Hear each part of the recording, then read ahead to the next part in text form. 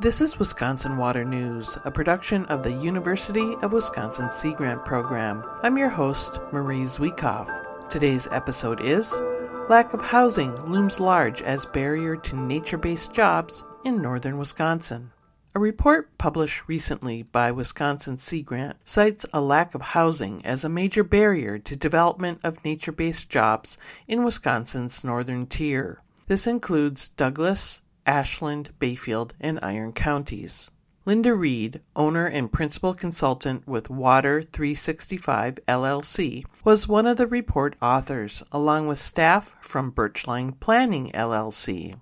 I'd like to think of this project as our Forrest Gump project because life is like a box of chocolates. You never know what you'll get. And in this case, we got something that we weren't expecting or looking for. And that result was that housing actually turned out to be the common element for the nature-based solutions and green infrastructure implementation challenges and solutions. So housing supply, housing availability, housing quality, and housing cost all rose to the top as key issues. And we were excited to report that back, that it wasn't something that was planned. The report, titled Workforce Needs for Nature-Based Solutions in Wisconsin's Northern Tier, is available for free download from Wisconsin Sea Grant's publication page. The report's findings were discussed in summer 2023 during a webinar titled What Does Housing Have to Do with Green Infrastructure? Workforce Needs in Northern Wisconsin. Reed described the topics discussed during interviews with people across the northern region.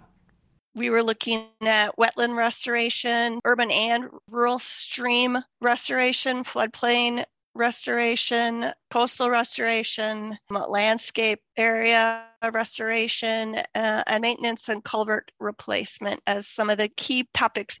3 of the report interviewees participated in the webinar. These included Alex Faber, Executive Director of Superior Rivers Watershed Association, Sarah Hudson, Director of the City of Ashland Parks and Recreation, and Philomena Quebec, Economic Development Coordinator for the Bad River Band of Lake Superior, Chippewa. Hudson concurred with the report's findings about housing. I think that's huge. I mean, we definitely have a housing crisis here in Ashland. I mean, the houses that are on the market need a lot of work. And so most people can't afford to buy a new house in order to fix it up to where you would want to live in there.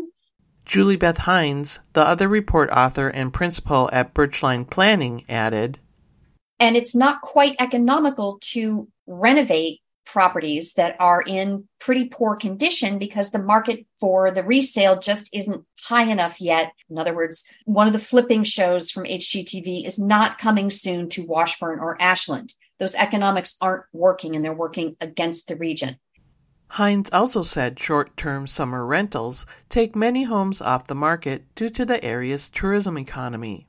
In addition to the housing issue, the report found strong capacity, interest, and strengths in the region that support use of nature-based solutions. Natalie Chin, Wisconsin Sea Grant's Climate and Tourism Outreach Specialist, commissioned the report.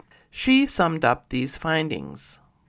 Overall, the region's public-private, educational, and nonprofit leaders have an exceptional understanding of nature-based solutions and green infrastructure practices. However, the region is held back by the sheer lack of people available to carry out this work.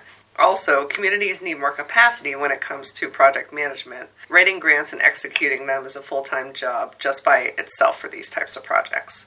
Providing employment programs for people emerging from incarceration and addiction was cited by Hines during the webinar as one possible solution to green infrastructure project employment needs.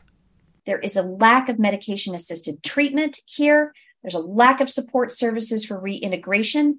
That could also be a big piece in building up some of the capacity to do nature-based solutions and build more community resilience. Quebec said the Bad River Tribe is also focused on helping those with jail time and addiction issues.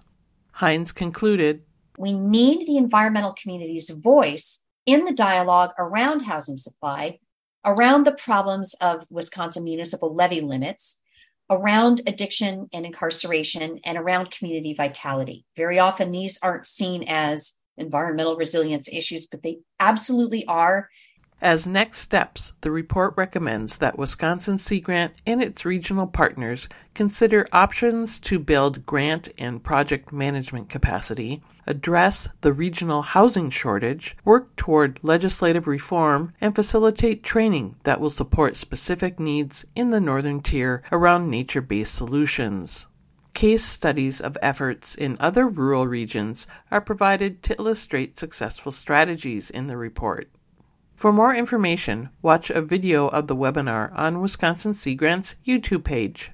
Also, if you're in the Madison area, and even if you're not, you might want to check out a live podcast by entertainer Charlie Behrens and science journalist Dan Egan that's happening on August 31st, 2023. Wisconsin Sea Grant is sponsoring their discussion on the shores of Lake Mendota at the University of Wisconsin's Memorial Union Terrace at 5 p.m. Their topic is seasonal blue-green algae blooms and the use of phosphorus. The event will also be video live-streamed on Barron's Cripescast podcast page. For more information, search for Cripescast, C-R-I-P-E-S, cast.